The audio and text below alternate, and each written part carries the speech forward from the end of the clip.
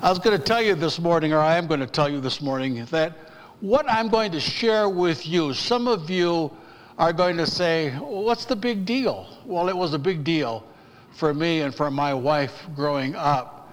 And I'm going to say some things in the next 2 Sundays that I teach on grace that you might find upsetting. And afterwards you will say to me, but Pastor, what if? Or Pastor, do you know? Or something like that. Because I shared with some of you before, is that I grew up, and Iris also grew up in a very, very strict church.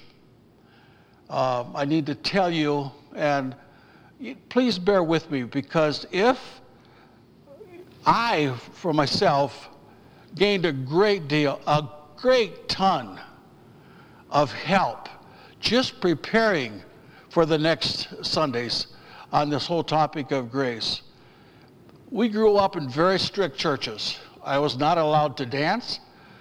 I was not allowed to go to movies. I was not allowed to play pool.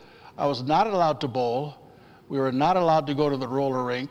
We were not allowed to smoke or drink, of course, the standard ones. There were just a lot of things. As a matter of fact, when I was in the 9th grade in junior high school, I had to get a note from my pastor so I wouldn't have to take square dancing classes. And that was the situation. And I shared with you before, I think, that we had a deacon in our church that I grew up in. It was a large church. We had a deacon in our church that sat outside the theaters in our hometown on Friday and Saturday nights. And he wrote down our names if he saw us coming out of the theater.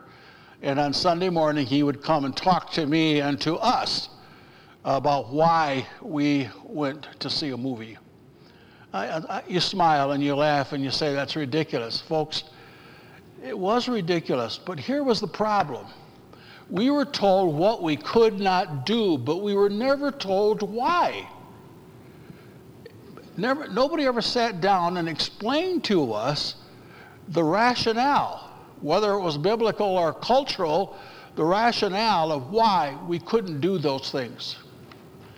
I remember sneaking off to see the Marilyn Monroe movie where her skirt blows up when she walks across that vent with Some Like It Hot or Cat on a Hot Tin Roof. I don't remember what it was. I knew for sure that my folks didn't know that I went. I knew for sure that Jesus was going to come while I was sitting in there, and I knew I was going to go to hell. And but I wanted to see the movie that bad. So that kind of, and I'm not going to repeat this in 2 weeks. So you have the unfortunate privilege of knowing that that's kind of the basis of what I'm going to be talking about. And I'll have some, some of those things were funny. Most of them were seriously ridiculous.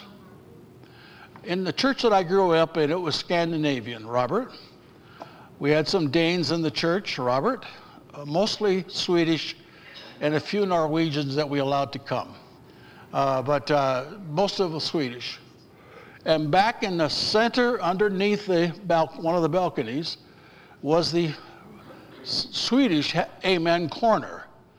And that's where the hallelujahs and the amens came from, that Swedish part of the congregation.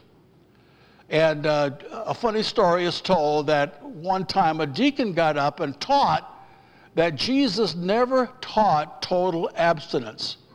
Jesus taught moderation.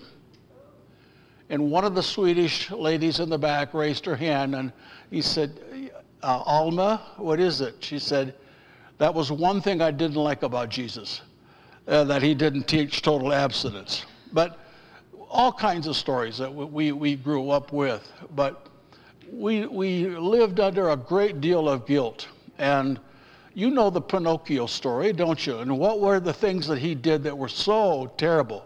Smoking cigars and playing pool. And those old stories tell you culturally what was going on at that time. My church, a large church, was near a street called 7th Street. 7th Street is where the Scandinavians, the Swedish people, hung out. The church that I attended, it was before my time, all the services were in Swedish, because that's the language we're going to speak in heaven, and you might as well learn it here so you get a head start on everybody else who is there. I'm serious. But 7th Street was where all the Swedish drunks hung out. And we had a pool hall. And I remember in school, the pastor's son at that time, Harold Erickson became a couple years later, but Elmer Johnson was the pastor, and his son Kurt Johnson and I started to hang out together. And we would skip the last hour of class, and we would walk down to 7th Street and go to the grand pool hall and play pool. I didn't smoke cigars back then, and my nose didn't get longer or anything like that. But that's the background. So we'll just set that aside. You know that. So you'll understand that in 2 weeks when I pick up and talk about it a little bit more. But I'm talking about grace. And this is the definition I gave you, and I've been giving you, and will continue. Grace is the unmerited and unlimited blessings of God based on the totally adequate work of Christ. Now, people say, well, if you live under grace, does that mean you can do anything you want to do? No. Because under grace, there are commandments. You'll find them in the church age epistles. There are do's and there are don'ts. There are positive and negative ones. A negative one in Colossians is do not lie to each other or one another. 1 Thessalonians are positive ones. Rejoice always. Pray without ceasing. In everything give thanks, for this is God's will for you in Christ Jesus.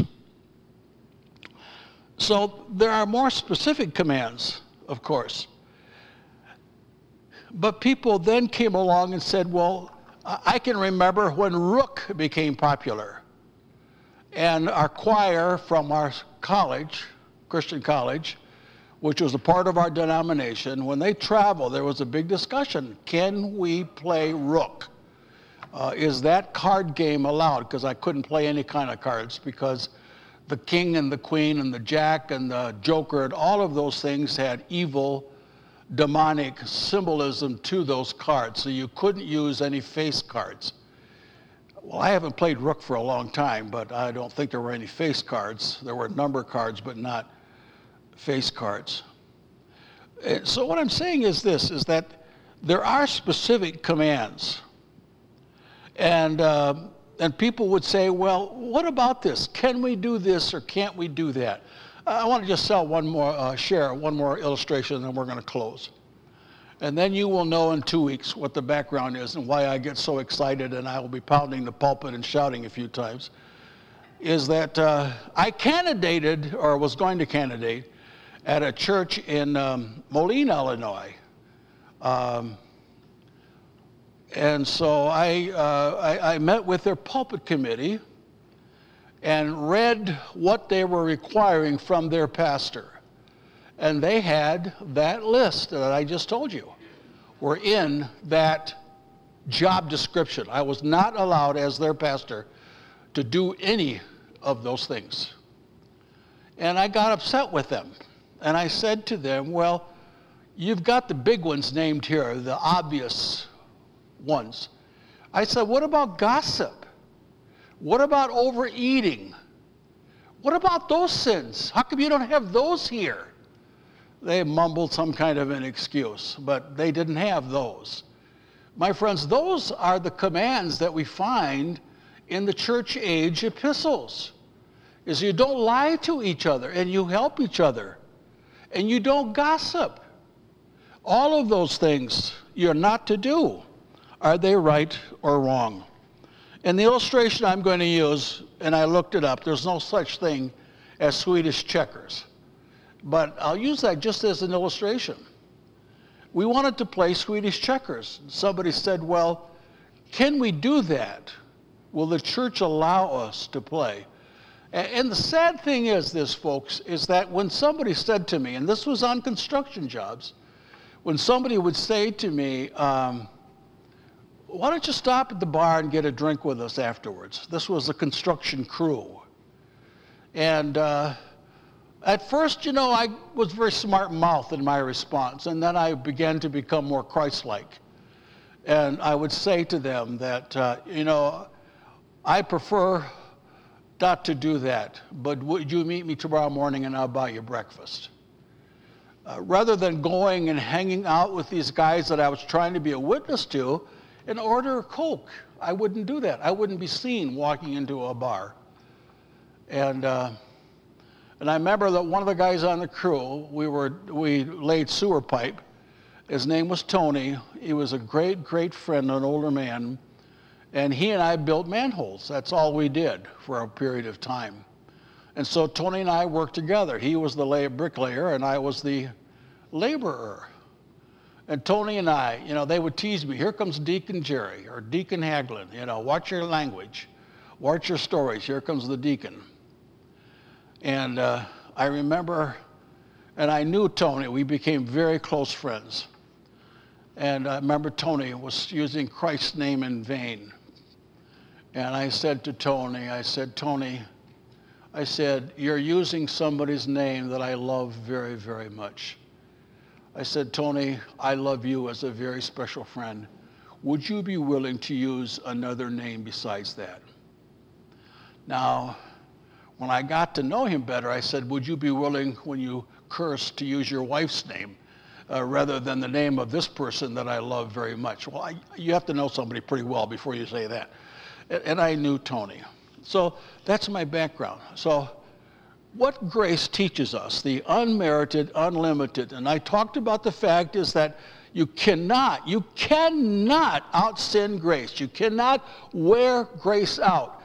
Grace is like eating a piece of chocolate cake, and when you look at it, it's back in the cake. The whole cake is still there. It just never, ever ends. So folks, unmerited, you can't earn it, you'll never deserve it, and it's unlimited. It never, never ends. And all of it is based on the adequate work of Christ and what he has done. Well, I whet your appetite, I hope. I've got some exciting things I want to share with you. I'm done with those illustrations, and we're going to take a look at God's Word, and I'm going to teach, and we're going to learn together what we in the church age know about grace. Father, thank you for your grace. Lord, I thank you that it's unmerited. I can't earn it. I'll never, ever deserve it, Father. And I thank you for your grace. Thank you that there's no limit to it. Father, there will never a time when you will say to me, Jerry, will you back off? We're going to run short on grace. That's never going to happen. And I thank you that I cannot out-sin grace. And so, Father, with the stories that I've shared this morning, and I know for some it's just irrelevant, but for me it's very personal. And what I shared today, you know, Lord, growing up how I struggled with that, and I would have hard time sleeping nights because my spirit was sensitive, and I wanted so much as a young man to please you and then to live with the guilt because I had a bad thought. And I knew for sure, Lord, that you were very angry with me.